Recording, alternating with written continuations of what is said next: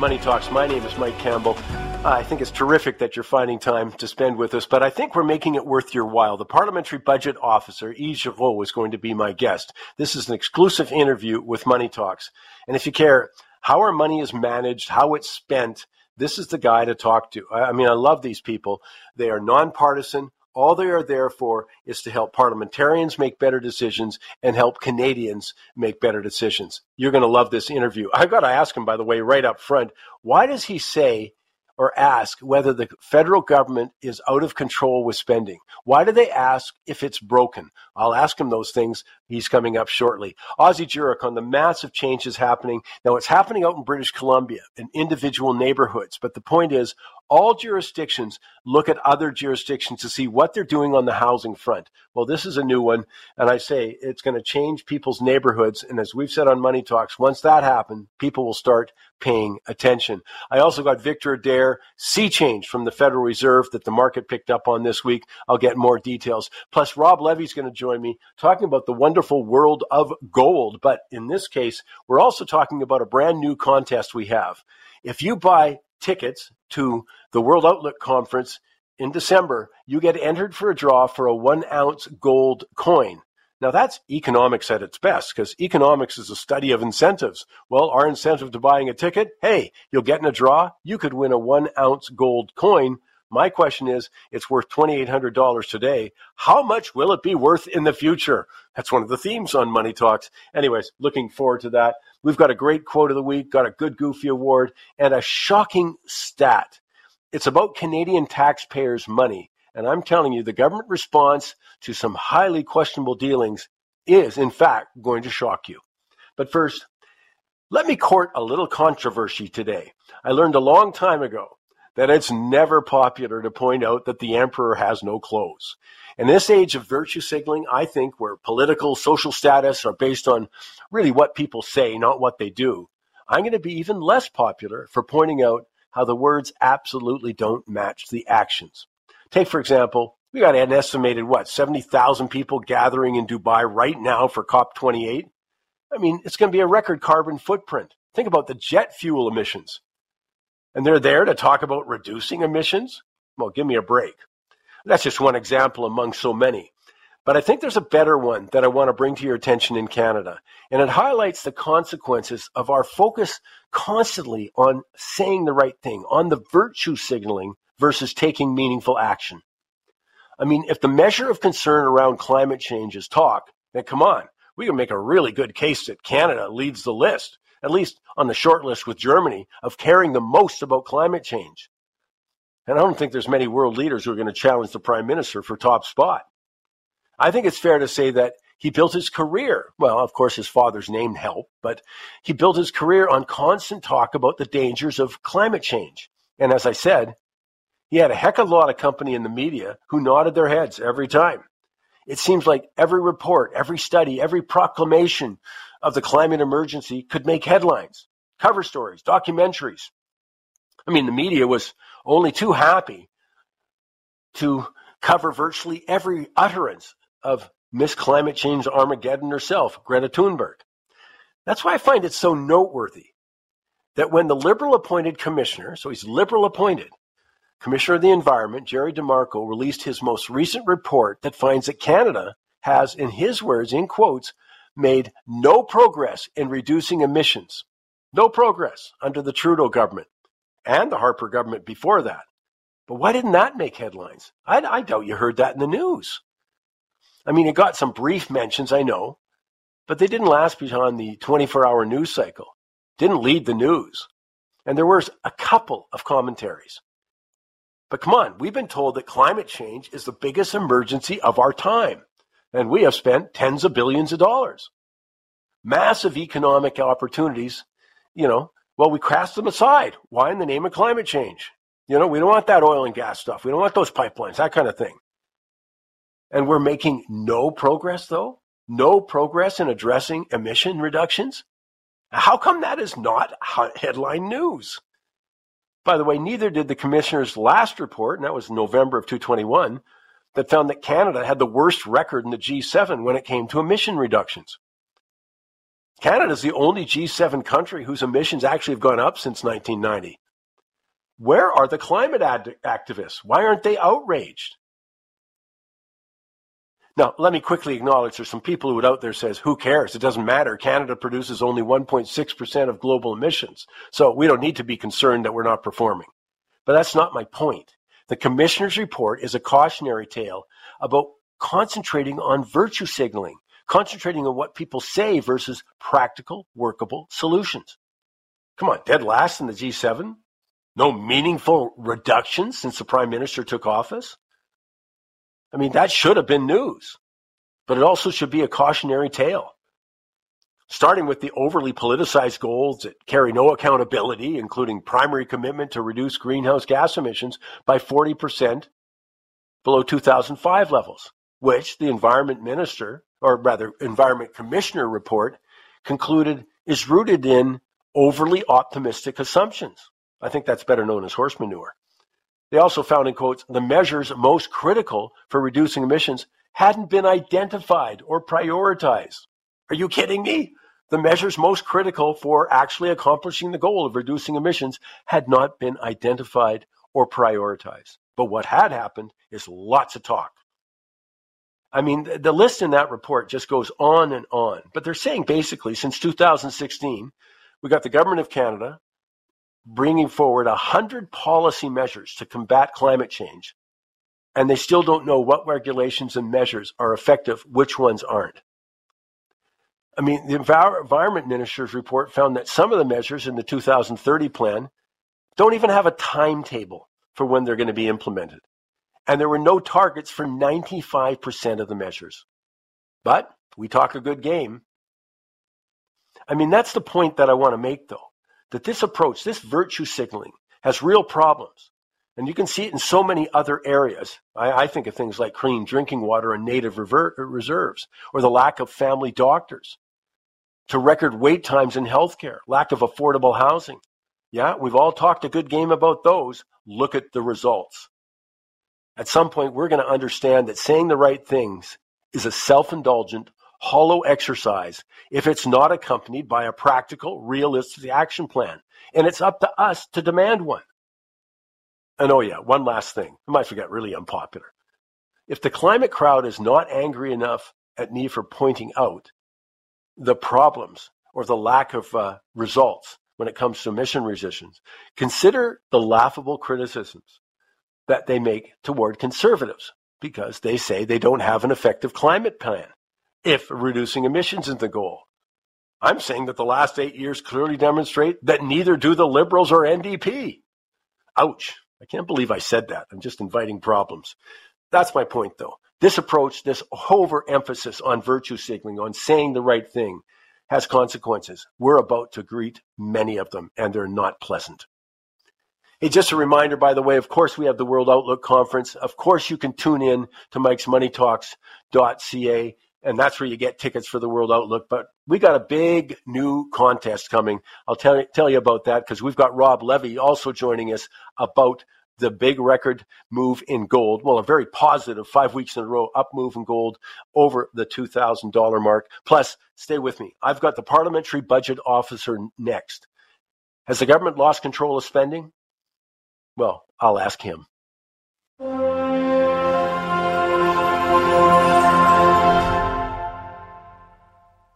The Parliamentary Budget Office, I think, is the rarest of creatures in Ottawa because it's completely non-partisan, responsible for providing economic and financial analysis to Parliament for the purposes of raising, I guess, the quality of parliamentary debate. It certainly is helpful to the public to find out what's going on. I mean, we can certainly all weigh in on how transparent the government has been, but I'll tell you, without the Parliamentary Budget Office, I think most of us would be far more in the dark. And the head of the Parliamentary Budget Office is Yves Giroux, as I call him, the taxpayer's best friend. He joins me right now. Yves, thanks for taking the time for us. But as I say, yeah, I can't say enough about the work you guys put out and, you know, your whole team does put out that really does illuminate what's going on, whether it's reviewing a project, a major one like the Stellantis the Stellantis Volkswagen, battery. Thank goodness we got a second set of eyes going in there just for the taxpayers' sake. And as you say, your role is to help parliamentarians understand exactly what they're doing. During elections, quickly, I'll just say the parties actually present you with some of their platforms, and you guys have a look at it and say, well, this is actually what I think it's going to cost at that point. So again, thank you. I want to start right now, and it just happened this week. Chrystia Freeland comes out and says, we're not going to give you the research. We're not going to release the research behind our decision to have the GST rebate. And, I'll just say that's, wow, okay. But that's one of many, many examples. And so I want to know, I remember when you went back, it's not long ago, but you said there was a problem with transparency. I think it was just in May, when you wanted the terms of that multi-billion-dollar subsidy agreement with Volkswagen and Stellantis. And again, it didn't seem like it was forthcoming. How are we doing in terms of that kind of transparency? Well, since I was appointed, I've seen a change in the government's take or collaboration with my office, certainly. Generally speaking, when I need information, I ask for it, and I get it. It may take a while sometimes. It takes them a couple of weeks to go through the approval process. Generally speaking, I get what I need to do my work. The big exception is taxpayer information. I never need individual taxpayer information, but sometimes when I need to estimate the cost of certain measures, for example, Mr. Singh has a motion in the House where big corporations that have disproportionate pay for their CEOs would be forced to pay a surtax.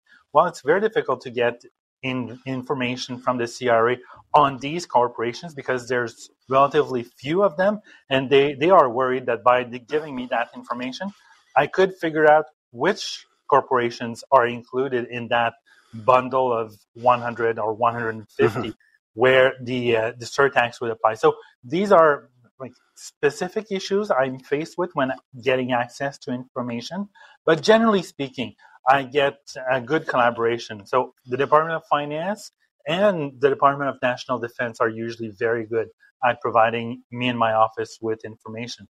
But I gather it's a whole different issues for parliamentarians and for journalists and the media in general. I often have discussions with journalists, and they are telling me the access to information process is totally gummed up. Well, I'm going back to it. I think it was around this time last year. It was in December that you were talking about that challenge, that you rated Canada one of the worst in concealing federal books from taxpayer scrutiny. And I'm wondering, have we made much improvement there? Do they care when you make a statement like that? Some people do care, but probably not enough of them care to make a significant difference. For example, the public accounts. So that's in a nutshell, that's how much the government has spent in a given year. So it's looking backwards. The fiscal years of governments in the country, including that of the federal government, that ends on March 31st of each year. So normally you'd expect a big place like the Government of Canada to be in a position to release their public accounts a couple of months after the end of the fiscal year. But we've seen the public accounts being tabled very late in the fall, so November, sometimes even early December. This year, it was late October, if my memory serves me well. So still several months after the end of the fiscal year. But the current fiscal year started April 1st. So parliamentarians are in a position where they have been asked to vote on funding government operations in March, in April, in May, and June. But they have no idea how the government fared during the previous fiscal year. They don't know if there was a bigger deficit than expected, and they don't know how individual departments spent, how much they lapsed, how much they actually spent. So, and it's year after year after year. Parliamentarians are asked, vote for these hundreds of billions of dollars to make government work, but we'll tell you how much we did, how well or not we did several months later. So there's a big lag in that, and it's not that there's a silver bullet to that, but the IMF, for example, the International Monetary Fund, suggests that within 6 months of the end of the fiscal year, you should be tabling your public accounts. Well, within that same thing, and again, it was about a year ago, like almost literally a year ago, the Department of Finance, wasn't cooperating. There was like a $14.2 billion in unidentified spending that was in that year's fall economic statement, and it didn't give any details whatsoever. And I think that's where it drives sort of taxpayers nuts. Like, that's a lot of money. Where the heck is it going? And it didn't seem like much cooperation was forthcoming there. No, because in good part, it was probably, we can only make assumptions as to what it was. It was probably cabinet decisions that they were anticipating but had not yet been made, or had been made but not yet made public. Yes. So they had to account for that somehow, and they lumped that together with maybe lawsuits that were pending, for which a resolution was expected in the not so distant future. So there are good reasons to not reveal everything. For example, you don't want to reveal to the plaintiffs in a lawsuit how much you have set aside to make a settlement with them. But in other instances, it's a bit surprising to see that you're not disclosing information that should be disclosed, and that you're having so much money in a set aside for future decisions or lawsuits and so on. I'll give you another example. In the latest public accounts, there was one instance at the Public Health Agency of Canada for one contract which obligations had not been fulfilled, $150 million that the government wrote off. And journalists picked up on that, and they tried to get information, only to be told, can't disclose. It's one contract that was not fulfilled. We lost the money. We had made a payment. We never saw the goods or services that we paid for. So journalists had to repeatedly ask for the government to finally admit that it was a contract with a company that produced vaccines that went bust during the pandemic. Totally explainable. But why are you just not saying it at the beginning when you're asked a question first? There's no real reason to hide that. And it's $150 million. It's not pocket change. Yeah. And unfortunately, there's a few examples of that when we go back. I'm not saying in terms of they're not releasing the details, but there was certainly, the government seems very reluctant to do sort of an independent inquiry that are happening in so many other countries about the pandemic response to see what did we learn? What if it happens again? All of those things. But it's at this point, we have not had one. And as I say, many other countries are having that with the goal to learn some lessons, and I would think when you're talking about contracts for $150 million, other contracts were let to without, sole source contracts, all of that, there is stuff to talk about. But kind of interesting, just, I was talking to a senior Liberal, been a successful politician this past week, and his question echoed something that you wrote, back in April, and that is, he's wondering, has really the government lost control of its spending? When you look at the growth in employment, all of those things, are we getting the results for that? But his response, and it just, as I say, it twinged right away. I said, well, I remember when the parliamentary budget officer was kind of wondering about that. Have we lost control of our spending? That's a very good question. Okay. One would have to assume that the government ever had control of spending. So, and there are people who say probably not, because the initial promise was to have small deficits of around $10 billion. There were not that many small deficits of $10 billion since the election of this government initially in 2015. So, or the other point of view is, have they lost control? Maybe that's part of the plan. Maybe they didn't lose control to the extent that it is what the government really wants to achieve. Not to say that they want to spend necessarily like big time, but they are delivering on what is or are priorities for them. And maybe the deficit is just the consequence of that. So for the government, maybe there's no problem there because the deficit is going down compared to pandemic levels. So I'm not sure that anybody in the government sees the state of public finances as a problem necessarily. Well, it certainly wasn't the case when so many people coming out of private sector economists, analysts, saying you need a fiscal anchor. Give us an idea what your was. And I think they did that in March. And gosh, it was 6 weeks later they broke it. And I remember, I forget what Finance Minister Freeland actually said. It was something like, this is our line in the sand, that kind of thing. And it literally took about 6 weeks to, well, maybe that's not that clear a line in the sand. Yeah, and fiscal anchors seem to be flexible. I remember early in the pandemic months, the focus was pretty much on the debt service ratio. So the proportion of revenues, federal government revenues that go to servicing the debt, So it was very low, interest rates at record lows, we can spend. Then when that ratio started going up as interest rates rose, then the fiscal anchor, or the discourse at least, shifted towards declining debt to GDP ratio. And that was the fiscal anchor. And when that started going up too, then we shifted to lower, like decreasing debt to GDP ratio over time. And then in the last fall economic statement, a new fiscal anchor, deficits that are less than 1% of GDP, but only starting in 26, 27. That's after the next fixed date election. So when you have a fiscal anchor that moves over time, I think it erodes the credibility of said fiscal anchor.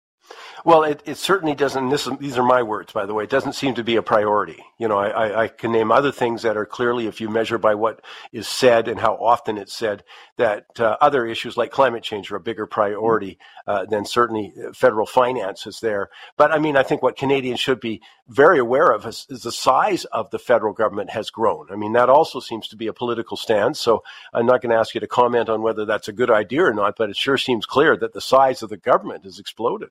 Oh, yeah. Clearly, we've seen that with government expenditures, the size of the public service as well, the number of employees in the federal public service, which has grown consistently. There were probably very valid reasons, temporary reasons for that during the pandemic. But once the pandemic is over, one would expect the number of employees in the federal public service to at least stabilize, if not decrease.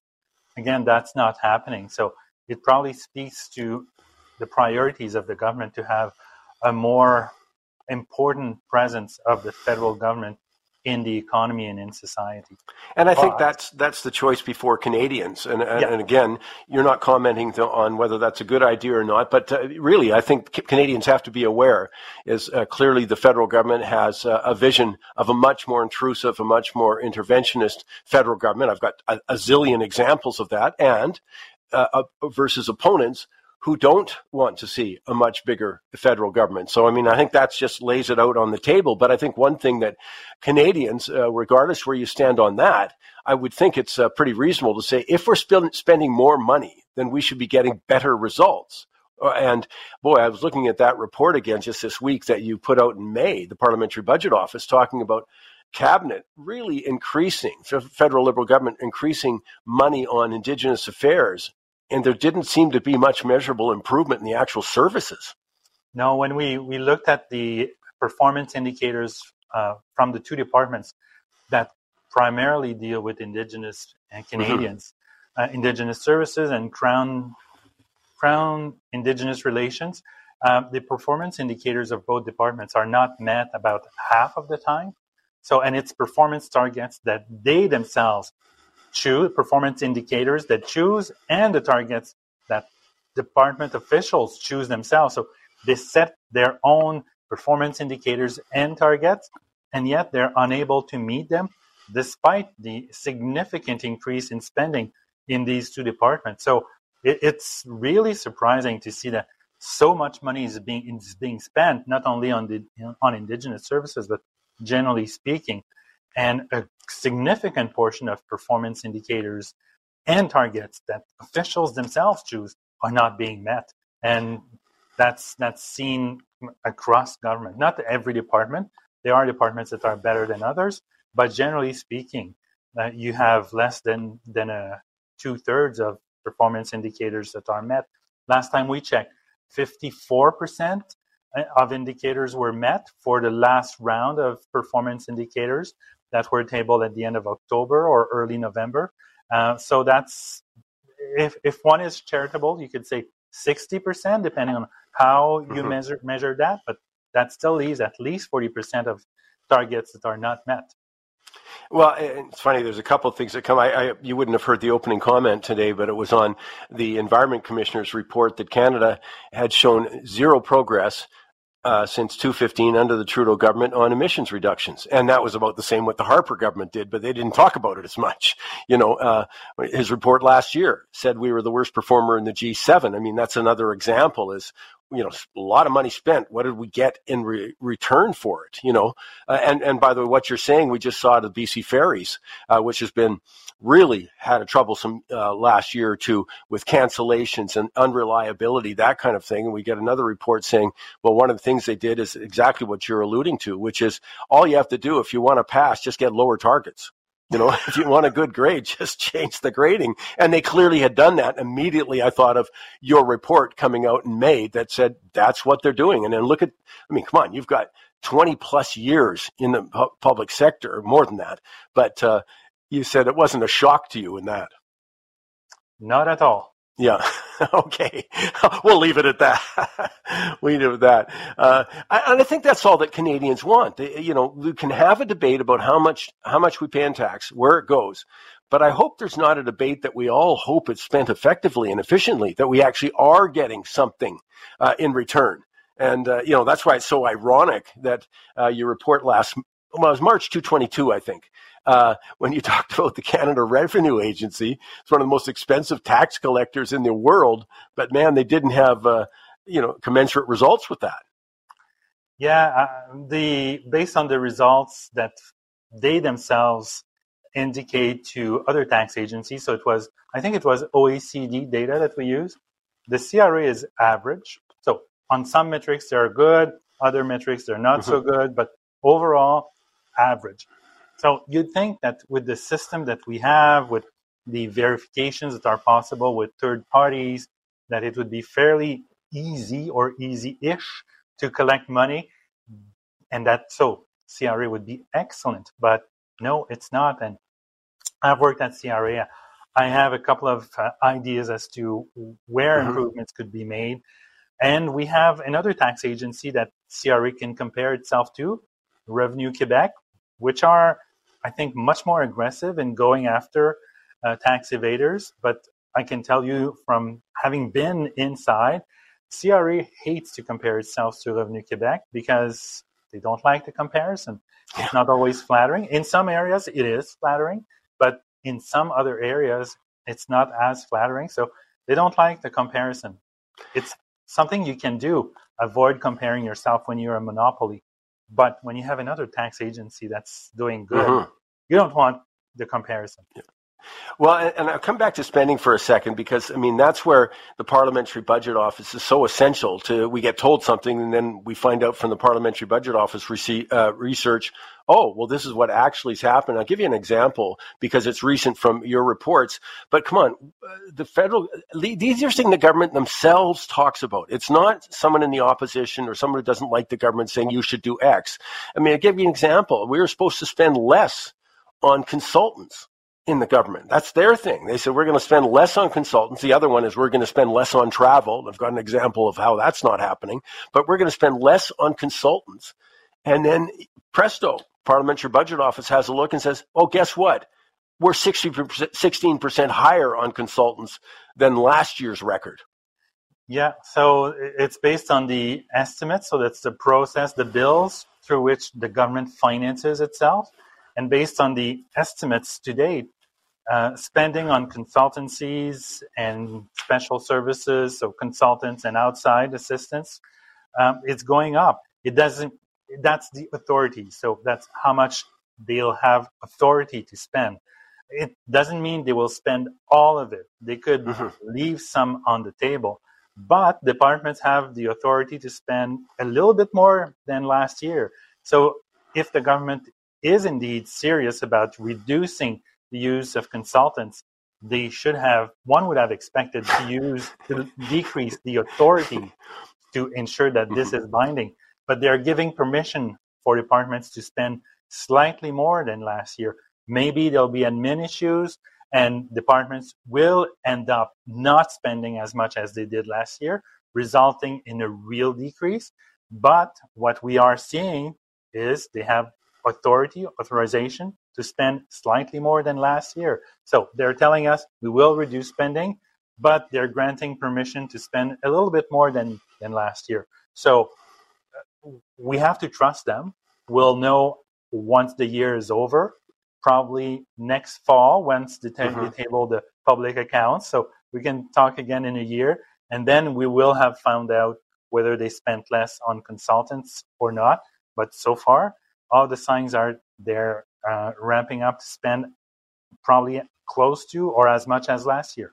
I can't help but my favorite example is they, thanks to the work you've done, they paid $670,000, that ballpark, to consultants for advice on how to save money on consultants. I didn't think that was a particularly strong plan. Well, I cannot claim credit for this one. I think it's the media who uncovered it. Oh, okay. It's not me. So when I saw the headline, I couldn't help myself, but shaking my head. There's probably somebody who didn't read the memo, but hey, it happens. It doesn't get better than that, though. 670. Well, I mean, it's not that dissimilar to their promise to cut travel. And then just this week, we got the report that in September, the Prime Minister and I think it was 4 photographers and other people, the big entourage, went to speak at a climate conference. And again, I'm not asking you to comment on why they were doing or what they're doing it, but I think it's tough to cut back on travel expenses when that kind of thing's happening. And I haven't seen any sign that there's been a cutback as promised. Me neither, but again, we'll see in a couple of months if things have happened. I've commented tongue-in-cheek a couple of months ago that if all the exercises over the years and decades that promised to decrease spending, if all had been true, the Ottawa airport would be much, much smaller than it currently is. Yeah, as we say. But it's the kind of thing that, I mean, this is what Canadians want to know. I don't think it's much to ask, hey, I work hard for my money. I pay my taxes. What is it getting spent on? How effectively it is? And I want to come to one more thing before I ask you about your outlook as you look forward to what you're expecting from the economy and to interest rates, because you have an interesting call on when you think interest rates will finally decline. But just one more, when I look at that, and as I say, I'm trying to chronicle the commitment to this, and I'm not seeing it at this point with it. And I guess I'm just asking, are you thinking that things are improving in terms of effective, efficient spending, especially when I think of these monster outlays like we did with the subsidy for Stellantis, for Volkswagen, for the EV plant, amidst an avalanche of news reports that EVs aren't selling, whether it's from the dealers, that in fact the manufacturers are cutting back, which obviously would cut back on the demand. But your report came out and described it was a little more expensive than what the government had suggested. Yeah, well, on this issue, I've been accused of being against electric vehicles or ignoring the economics of electric vehicles, and that's not what our report did. Our report just looked at the statement that some government ministers made that the spending on Volkswagen, that was the initial one, the spending on Volkswagen, government spending, would pay for itself in less than 5 years. And that was $15 billion or close to at the time in April. So we thought that's a bit fishy. So we looked at what the government itself had used to make that statement, and we debunked that. And we found that it's more like 20 years in the best case scenario. Well, I shouldn't say in the best case scenario, on an optimistic scenario, where the production at the facility would continue at the maximum pace for these 20 years, which is hard to believe will happen. They often have to down tool and upgrade plants of that nature. So, and we just debunked that statement. And then the government, the federal and provincial government of Quebec, when they announced subsidies for the Northvolt plant, they used our methodology. So it suggests that we probably did something right when we said for Volkswagen, it's not going to be 5 years or less. It's going to be more like 20. So they decided to take the same methodology as we use for the Northvolt. So I think we did something right there for governments, both of Quebec and the federal, to use our methodology. So I think it's useful for governments to have an independent officer of parliament to keep them honest when they become probably a bit too enthusiastic.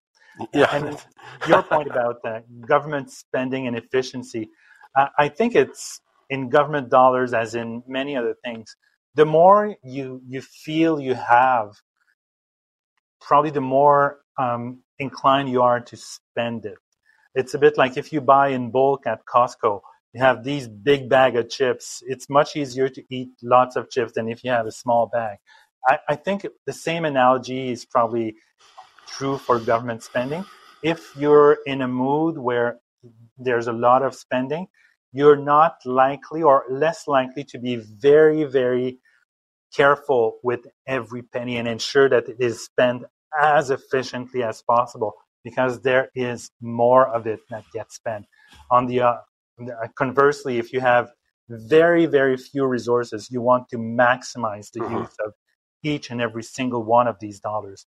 But when you are spending more, it's more difficult to do that, and it's probably easier to lose track of the necessity to spend very, very wisely. Well, I don't want to jump into the political pool on that, but there is a real challenge for government to spend effectively. Again, we can debate what we should be spending on and how much, we should be taxing. But I think there's a good case to be made that we haven't got the results that we want, so far. But let me finish with this quickly. Just the PBO's projected what they think the economy will do, next year, but especially you have a target for when you think the Bank of Canada may start lowering its interest rates. So we released our economic and fiscal outlook. We do that twice a year to give parliamentarians a nonpartisan and impartial point of view on the economy and federal finances. And for a couple of months, we've been saying the most likely scenario is not a recession. It's very close, so economic stagnation, but no recession. So far, we have been proven right. And when it comes to interest rates, we anticipate in our last outlook that the bank could start decreasing rates in April 2024. So that's what our economic model suggests. That's what the state of the economy so far suggests. It doesn't mean that it's exactly what will happen, but we think that economic conditions will probably warrant rate decreases by April. Will the bank do that? That's anybody's guess. If I knew how to perfectly predict the state of the economy, I would be much, much richer than I am. Well, I'll tell you though, looking at your reports and God bless them all at the federal, at the Bank of Canada, but your reports have been stronger in those kinds of things. And I'm not trying to nail Tiff Macklin; he's a wonderful guy, I'm sure. But I'm just saying you should pat your guys on the back a little bit, your men and women who are working with you, because they've actually had a good track record, and that's why I found it so interesting. Your economic forecast, projecting a weaker economy, nothing to write home about, but allowing the Bank of Canada to lower rates by April 2024. I got a lot of Canadians who are hoping you're right. But you've been right on a lot of stuff from the Parliamentary Budget Office, and I want to thank you for your work there. As I say, our best friend is taxpayers. All we want is the straight goods. And I really believe in people's right to make a choice in terms of policy. I want my money spent X. She says Y. I really respect that. What I think is troublesome when the Canadian public isn't getting the facts, isn't getting all the information, and you fill a very important void there. And thank you very much. And I'm all for that too. And I don't pronounce on the merit of specific policies, environment, economic, and so on. Politicians get elected because they have a broader perspective than mere economists like me, and I've said that often. I'm not in position to make decisions. That's why we elected people, so that they can take the public's mood, take the fearless advice of the public servants, but also take into consideration the public opinion and public mood, which I'm not equipped to do that. So, but at least they should be honest and provide us with true information. Yes. Well, I look forward to your next report, and I want to say thank you and Merry Christmas to you and your family. Much appreciated. Hope we can visit again in the new year. I hope so too. And happy holidays and Merry Christmas to you too. Thank you. Time now for the quote of the week. Well, if you're a regular listener, you know the overriding analytical framework I use is to follow the decline in confidence in government and the establishment. And polls show that it's a steady decline. Most of us would be hard-pressed to think of an area from, we could talk housing, which we will with Aussie coming up, healthcare, prudent management of public finances. You can't name something where trust in government is actually on the rise. That also plays into arguably the biggest political divide. Those that support the security state, obviously run by government, and the accompanying restrictions on individual freedom, which we certainly saw during COVID, and those that don't. Which brings me to the quote of the week, which deals with the ever-increasing desire of government to monitor and some say ultimately control our behavior, which, as I said, COVID illustrated. Some support it, while others vehemently oppose it, especially moves to adopt a digital currency and mandated identity, digital identity, which will give the government the ability to monitor what we're doing. So this coming week, a lot of people don't know this. This coming week, the European Union is going to take another step in that direction when the EU Parliament's Committee on Industry, Research and Energy is going to hold a final vote this coming, I think it's Thursday, on mandatory digital identifiers. In this week's quote of the week, Natalie Smolenski, Senior Fellow at the Bitcoin Policy Institute, Executive Director at the Texas Bitcoin Institute, explains, in quotes, the EU Council just formulated new regulations requiring persistent digital identifiers for every person and banning advanced encryption to protect those identifiers. The regulations also allow member states to further require that these identifiers be unique to each person. These persistent, unique identifiers will be used in the EU digital wallet, which the EU Commission has mandated every member state has to provide by, this coming year, 2024. Regulations will require EU governments and companies doing business in the EU to create massive honeypots of data about every person touching their services. Moreover, the regulations require web browsers to trust state-issued certificate authorities, even if they are known to be unsafe. The fascist and communist governments of the 20th century Europe could only have dreamed about these levels of surveillance and control. End of quote. Has me thinking we can mark this down as another conspiracy theory that actually has come true. Well, lots of buzz about gold these days. Of course, why? Because, again, it starts poking up above that 2,000. There's no shortage of people who will tell me that's the greatest bull market in history 5 minutes away. They've got all sorts of reasons that we continue to hear. But I'm going to talk with Rob Levy because he's there on the ground, besides being analytical about it. But he's also on the ground because he runs Border Gold. Rob, first of all, appreciate you finding time. Oh, it's always nice to be with you. Thank you for having me, Mike. Well, let's talk about, and let me just, quickly go down to the ground floor with you because I can't get this from other people. Tell me what they're talking about when they come in, because I know you guys, by talking to your staff, you guys have been really busy, and that happens when gold starts moving, but you've been really busy. But what are they talking about? It's the fact that gold is back to near, 6-month, highest level in 6 months. So people see this as an opportunity to raise a little cash in this environment. It's funny in our business how we're either selling and we can't get the product, or we're either buying it back. It's very rare that we're balanced between buying metal from customers and selling metals to customers. And in this type of environment with retail customers, it seems that it's pretty heavily tilted towards people cashing in as they see gold go, to this near 6-month high in US dollars. But, other currencies, maybe a different story. Well, it's also interesting. Come on. I mean, I think one of the biggest stories of the last couple of years is life is becoming unaffordable. And I still think that gets ignored. The degree to which for over half the population, it's literally unaffordable. I'm fortunate enough to get to moan about higher prices, to get to moan about, I went to the grocery store and your dad was, Michael Levy was telling us a while ago about how he just was blown away by the price of grapes one day. So we do talk about it, but let's remember who really gets nailed when we talk about that. And I can see somebody sitting there and they've got some gold they might want to cash in, and they got a reason. They got an extra mortgage payment, or not an extra, higher mortgage payments, that kind of thing. So I'm not surprised there's got to be some stampeding toward that good price and big need. Exactly right, Mike. And just to hit you with a little stat before we shift into it, but it was that Bloomberg data the other day.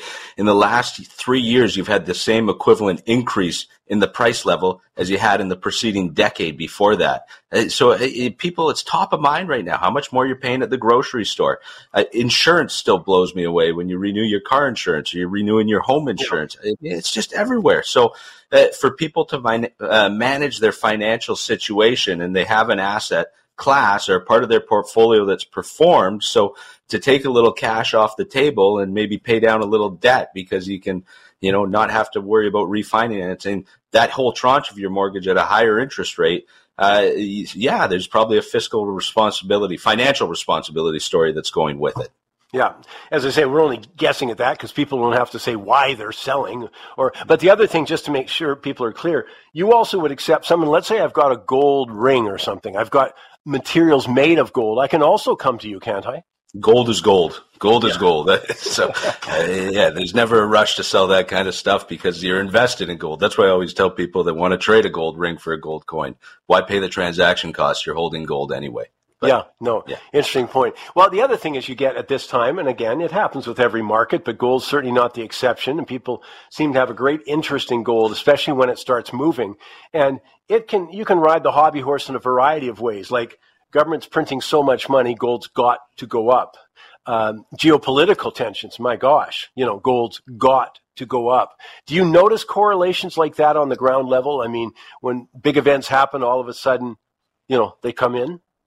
We do, but sometimes you almost see this converse relationship between what happens, say, in the institutional market and what happens in the retail market. Because obviously for gold to go up to these levels like we've seen, over the past 2 months, you got a 12% gain in U.S. dollars in the price of gold. And Canadian dollars, I think it's around 10.5% because the loonies appreciated a little bit against the U.S. dollar.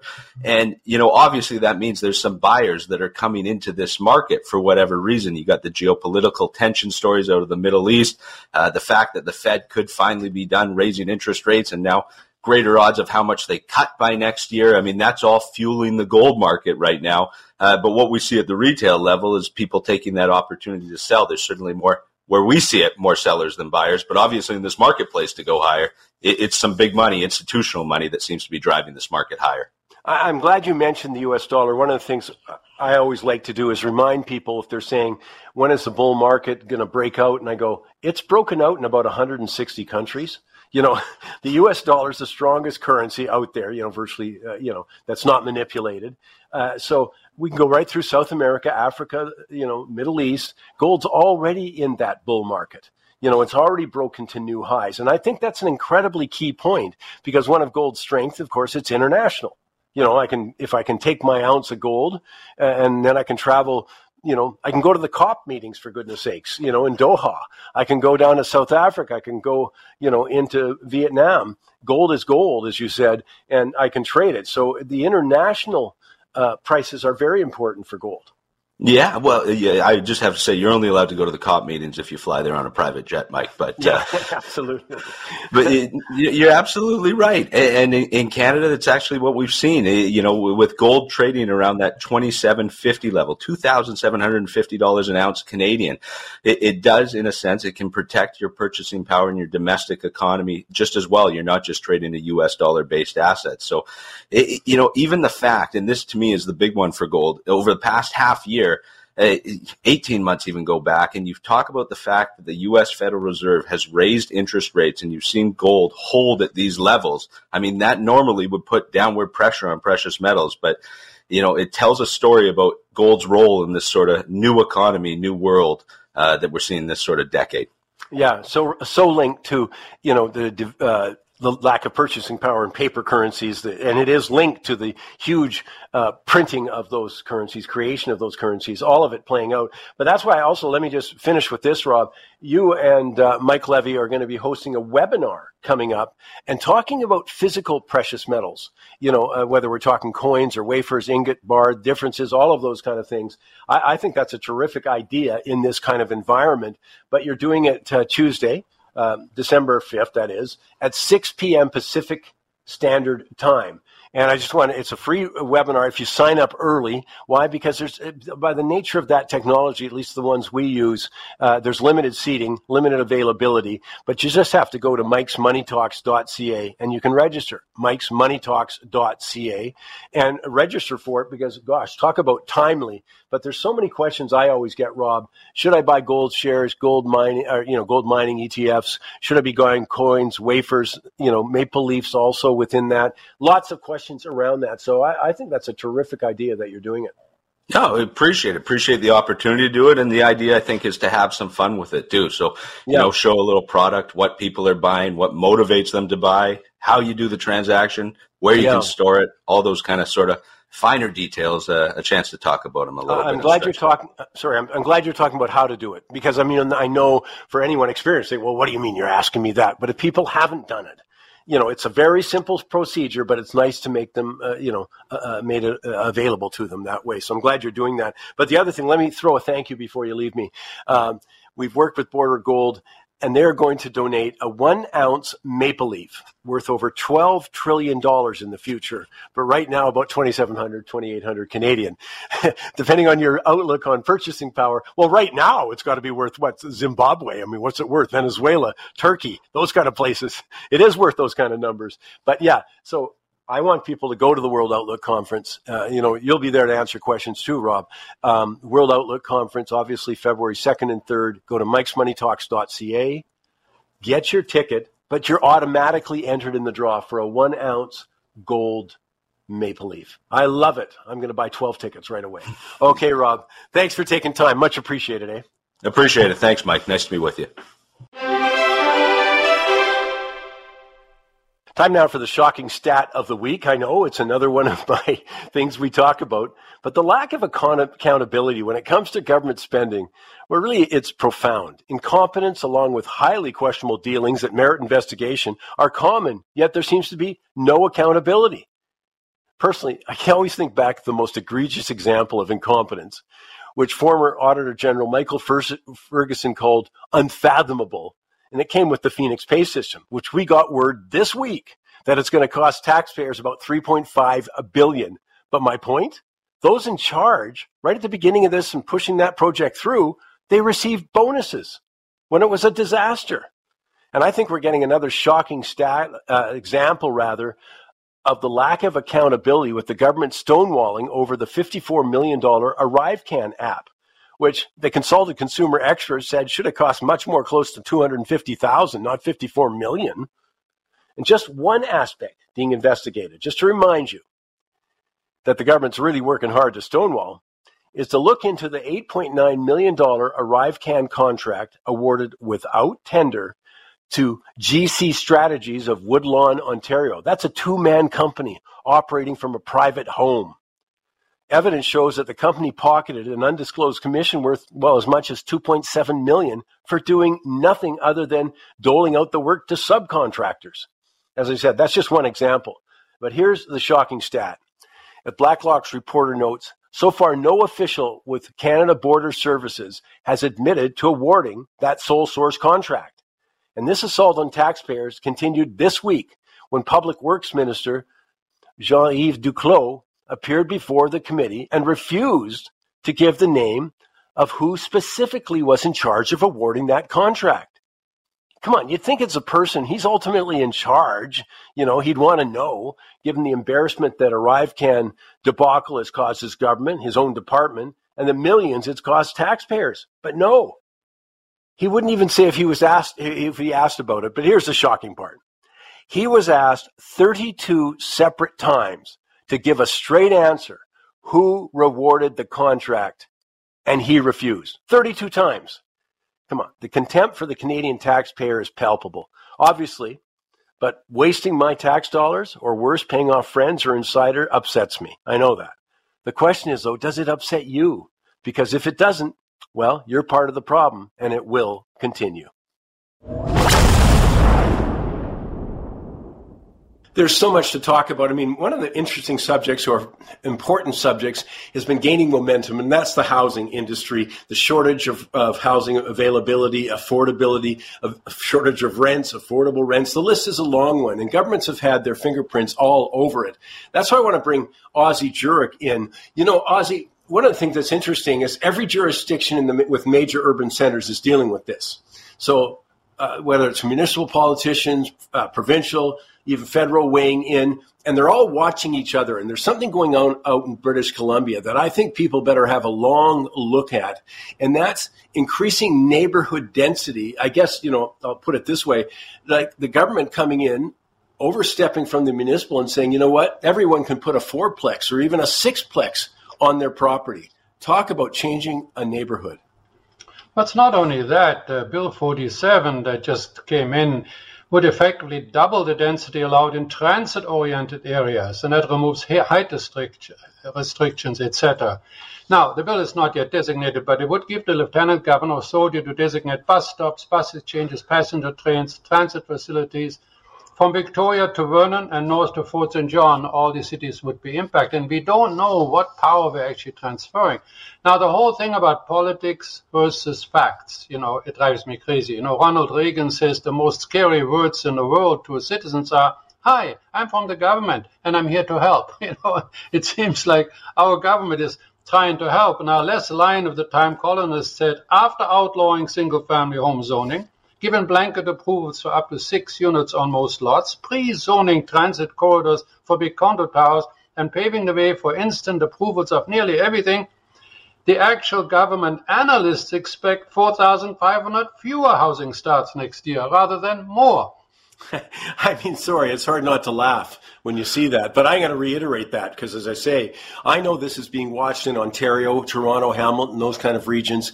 And look, so they've outlawed single-family home zoning, you know, given blanket approvals for up to 6 units, you know, 4 to 6 units, pre-zoning transit corridors, trying to get instant approvals. And what's the result?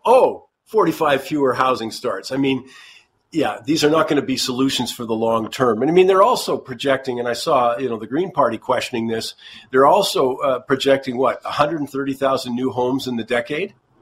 Well, that is sort of the crazy thing. I mean, I'm actually for government taking some strong action. And on the face of it, it seems like strong action. I may not agree with it, but at least they seem to do something. But you wonder when the government says we're going to have 130,000 new units because of our initiatives, and then the government, again, only these are the civil servants, are saying, no, actually, we are seeing the number of building permits have dropped between 20 and 13%. And we're going to project 47,400 units this year, and next year 42,900. So what gives? So when Olson asked the housing minister whether they had any modeling or whether they had any backup, the housing minister, Mr. Carlon, said, well, it will be released soon. But Olson then pointed out that the legislature will be voting on it now. And what happened to when is soon? Well, it says not to worry about it. So he asked the housing minister, and she says, I have a feeling it's not quite as bad as that. Well, that, by the way, that's Green Party MLA Adam Olson who asked those questions. And it's a very, why wouldn't we be asking that every time? Oh, you think that's going to happen? Give me your research. That's as simple as that. But that's not happening. And this is one of the real problems with the housing market. We've been unrealistic here. You wait till you hear my Goofy Award about unrealistic. It's another subject, though, too. But it's a typical modus operandi here. And, and the other thing I can't help but note, Ozzie, is, did everyone just discover we got a housing problem? I'm sitting there going, where were you like 6-7 years ago? I mean, this is directly related to the population increase exceeding any ability to meet the infrastructure needs of that. Whether we could talk in healthcare, we could be talking, as we are right now, housing, other things. Let's not forget how we got there as these unrealistic targets, then throwing it out. And just not being prepared. So here we are 6-7 years later when people are suffering from high rents, but not maybe even be able to find one. To heck with not being able to find affordable housing. That's all of it was predictable. And then we get this. You know what? I think we deserve to hear the research behind what you're doing. Well, and that's the big problem. The mayor of Penticton was on TV last week, and he wasn't really negative, but he said, we were not asked. Nobody told us anything. The first thing we know about it when we get it sort of an email, so this is the new laws.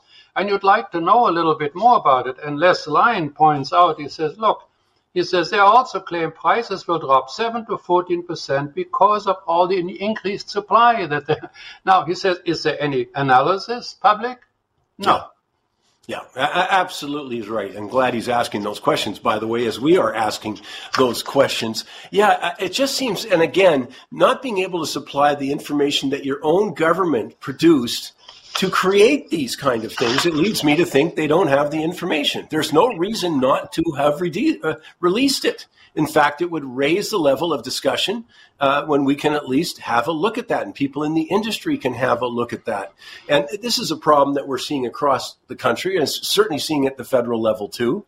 It's not research-based. It's so much of it is polling-based. Oh, you mean housing's important? Oh, we've got something to do here. You know, it's just, as I say, you can tell I'm impressed. Yeah, and if you are, of course, cynical, you might think that it has to do with an upcoming election or two. Yeah, absolutely. But this is the kind of thing, by the way, that, Ozzy, you follow closely on OzBuzz, and people can get a copy of ozbuzz.ca. Just go there. He needs to know where to send it. Put your email address in, and it's absolutely free. That's the best price, absolutely free. But, Ozzy, you can't say when you're coming to speak at the World Outlook Conference, I'm not going to say how many times you've presented, but I am going to say, have you ever had a more important or better backdrop to make a speech from, giving the information? You don't have to think. Times are definitely interesting here. Well, and I think 2024 is going to be a very interesting year, and people will be quite surprised as to what I'm going to be forecasting. Well, I'm going to be looking forward to it. I am looking forward to it. I'm going to be enjoying it too. Ozzy, thanks for taking the time. Go out, and I know you've got some big stuff in front of you, like what are you going to buy me for Christmas? Am I going to get shut out again? But let's hope not. Ozzy, have a terrific week. Well, while I think about that, I remember that I always cook with wine. I mean, sometimes I even add it to the food. Ozzy Jerk. Just find him at ozbuzz.ca. Let's go live to the trading desk now. Victor Adair joins me. You know, Vic, it's funny. I was thinking of you because just last week we were talking about how the market was much more enthusiastic than the Federal Reserve. But I want people to be aware the Federal Reserve may have played a little catch-up to be bullish on the market this week.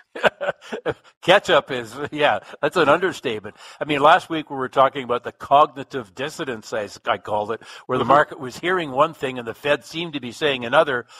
Well, the Fed changed their tune this week. I mean, that's all there is to it. And the market loves it in the sense that early in the week we had a former very hawkish governor of the Fed basically saying, I think we're probably done.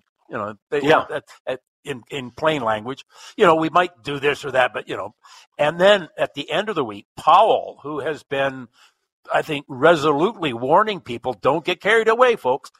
Well, he had a chance to push back on what Waller had said, and he didn't take it. So the market's like, holy mackerel, we just got the get out of jail free card, and we're off to the races in the stocks. Well, and it's been a huge rally, eh? I mean, what is it, 5 weeks or something? I was reading your blog, and you were saying, okay, we were into week 4. You said, that's done. Let's look at week 5. Well, 5 weeks now. Yeah, for the number, a lot of folks would understand the Dow is up almost 4,000 points. We're within a hair of making new all-time highs on the Dow. And an interesting thing that's happening in the market. I mean, we've talked previously about how the Magnificent Seven, the mega cap tech, has been leading the rally. It looks like now, at least it feels when I look at the board here, that some of the capital is moving away from that, or maybe taking profits there and spreading out into the broader market, whether it's something like Boeing or Caterpillar, or even, for instance, ARC, the collection of no money earning tech stocks. It's up about 40% from where we were at the end of October. But what I wonder about is, obviously a lot of people, a lot of institutions, funds, et cetera, were playing the market to go down and were rewarded. And all of a sudden, maybe they throw in the towel and say, yeah, I don't know. But again, just to remind people, the process of getting out of a short position is to buy. So do you think we've seen much of that? Again, I'm just throwing that out there. We've seen a lot of that. The bond market, for instance, mid to the end of October was at a 16-year low in terms of prices, a 16-year high in yields.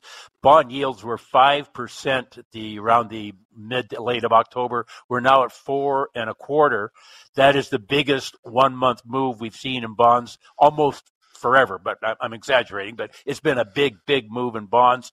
And whether it's bonds, stocks, gold, whatever, all of these markets have been driven very much here by positioning. I mean, for instance, in, let's say, August, September, and October, the Dow fell 3,000 points.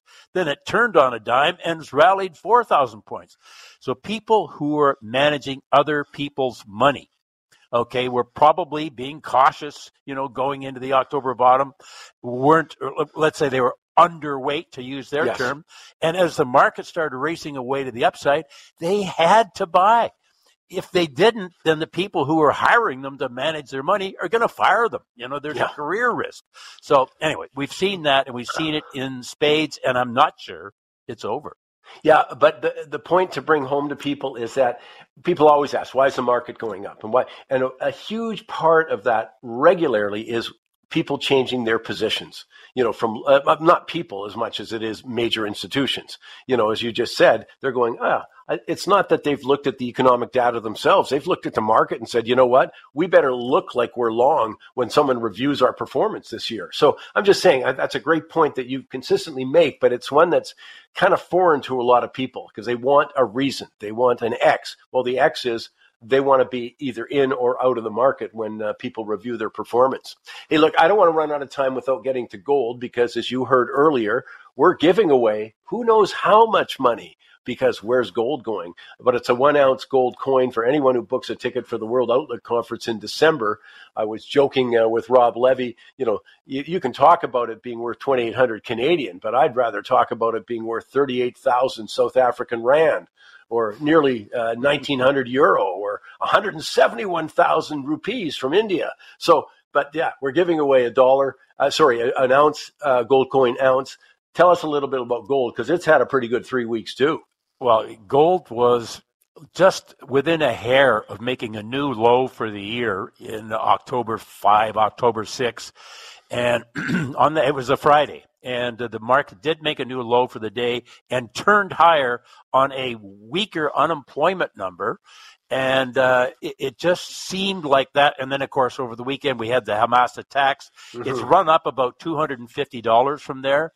And just as I was describing about the stock market here, even more so in gold, the commodity trading advisors, which is a big group in the futures market, were net short of gold at the end of October because it had been trending lower. That's what they do. As the market goes their way, they put on more and more. Well, they've had to scramble, as have other people, obviously, as well.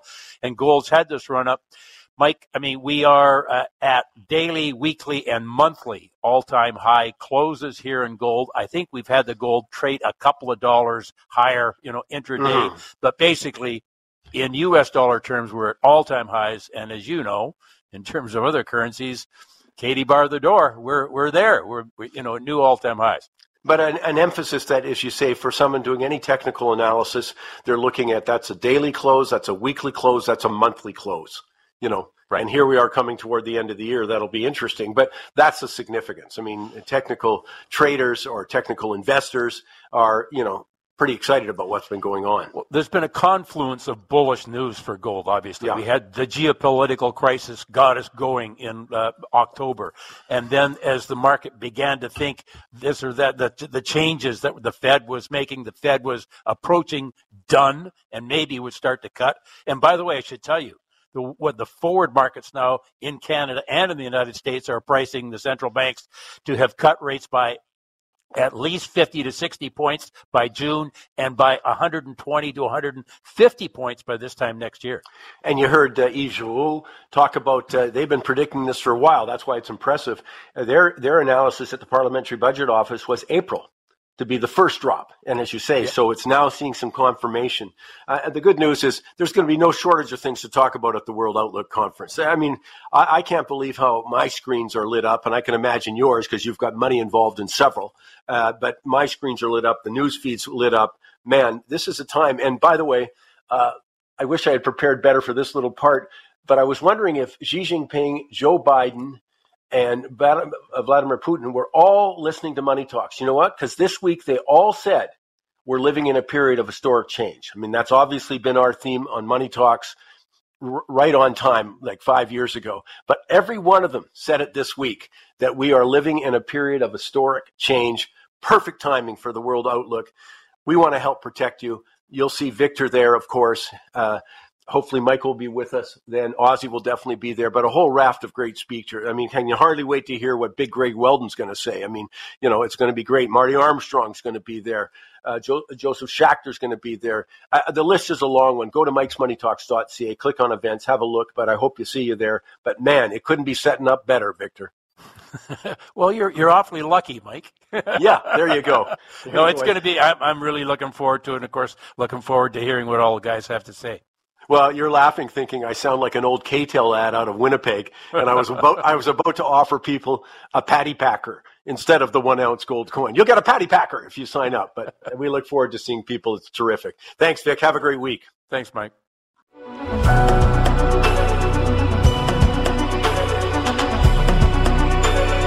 Time now for the Goofy Award, COP28. Do I have to say any more? The Climate Fest is underway in Doha. 70,000 people estimated are laying a massive carbon footprint. Virtually every one of them flew to Doha, some in private jets. And I promise I'm not going to be eating at discount counters or staying in 2-star hotels. I mean, it's always goofy, especially when you consider virtually none of the countries, and that includes Canada, are anywhere close to meeting their Paris Accord promises. Well, that's because in the battle between ideology/fantasy and physics/reality, well, reality's undefeated. And part of that reality that's been relentlessly ignored is the cost. So, with COP28 convening this week, what better time to ask arguably the most relevant question? While talking all the predictable talk of fighting climate change from fantasy and wishful thinking and moving it into reality, and it's the kind of question, by the way, that drives climate activists and their political allies to distraction, one that's been avoided at all costs for politicians, including in Canada, where the Environment Commissioner has made it clear we have no idea as to the cost-benefit of any action, regulation, or policy. I mean, we don't know which ones work, which ones don't, that kind of thing. The one thing that climate activists, again, including politicians, don't do is practical analysis. Practical considerations like the cost or benefit of a specific policy or regulation or government subsidy aren't welcome in the world of grandstanding politicians when it comes to climate, but you're going to end up paying for it, so you better be interested. And that brings me to this week's Goofy, courtesy of what I call the practical environmentalist Bjorn Lomborg, who in the Wall Street Journal brought to our attention there's 2 new studies out examining in a comprehensive way the total cost of keeping the global temperature rise well below 2 degrees Celsius and pursuing the effort to keep it limited to 1.5 degrees. Now, we've all heard about those. One of the papers is authored by economist Richard Tol. Well, he's on the short list of best-known climate economists. Now, I'm not going to go into all the detail here. Instead, I think I'm going to post the links to his study and the other one I'll mention in a moment on mikesmoneytalks.ca and our social media, Money Talks tweets, and Michael Campbell's Money Talks on Facebook. I'll put it up there. But the bottom line is that if global temperatures were kept below 1.5 degree rise, it would prevent less than 0.5% in economic losses annually by 2050, 3.1% loss by 2021. That's it. But what about the cost? That's the benefit. What about the cost? Well, based on the latest cost estimate of emission reductions from the United Nations Climate Panel, Mr. Tol finds that fully delivering on the 1.5 degree promise will cost 9 times more than the benefit. 4.5% of global GDP every year decline by 2050, 5.5% annually by 2100. And that's with governments implementing policies at the lowest possible cost. That sounds like a pipe dream when you study how much they've done now, how they waste the money. Well, the other study, though, looks at the cost benefit is from 5 economists at MIT. the cost of holding the temperatures rise below 1.5 degrees, as well as that of achieving net zero globally by 2050, the researchers find that these Paris policies would cost 8 to 18% of annual GDP by 2050, 11 to 13% annually by 2100. I mean, translating that into numbers, the economic benefit of reaching the Paris climate promises would be saving $4.5 trillion annually, that's in 2023 dollars, in terms of preventing damage from climate change, but the cost would be $27 trillion. Come on, $27 trillion costs for a $4.5 trillion benefit? Are you kidding me? In other words, each dollar spent would avoid less than 17 cents of climate damage while dramatically reducing our standard of living. As Bjorn Logberg concludes, current climate policy would end up destroying a sizable fraction of our future prosperity. Hey, maybe that's why politicians and their climate supporters don't want to talk about it, don't want to do the numbers. But of course, as I said up front, this is what's going to cost us. It's about time we had a realistic discussion. Hey, that's all the time we have this week. Hey, I want to remind you, of course, I just talked about this with Rob Levy earlier. We got the big contest. Sign up, get yourself on board for the World Outlook Conference, and we're doing a draw for a 1-ounce gold coin. By the way, that's pure economics, as I mentioned. This is incentives, but we want you to be there and join us at the World Outlook Conference. Every year it just continues to build with the number of challenges that individuals face. I think it should be obvious by now the challenges that are befalling you, but the government is not going to bail you out of this. They're going to be the problem as we go, given the sovereign debt. I can go on and on, as you probably know. I can go on and on. I just want to remind you, though, go to mikesmoneytalks.ca. You can sign up for, of course, the World Outlook Conference. Just click on events. And again, you'll be in that draw for the 1-ounce gold coin. In the meantime, join me on Michael Campbell's Money Talks on Facebook, Money Talks tweets, or mikesmoneytalks.ca. And I keep saying to people, you've got to go there. It gives me a chance to give you so much more information that you can just factor and reach your own conclusions about, but you need to have them. In the meantime, I hope you go out and have an absolutely terrific week.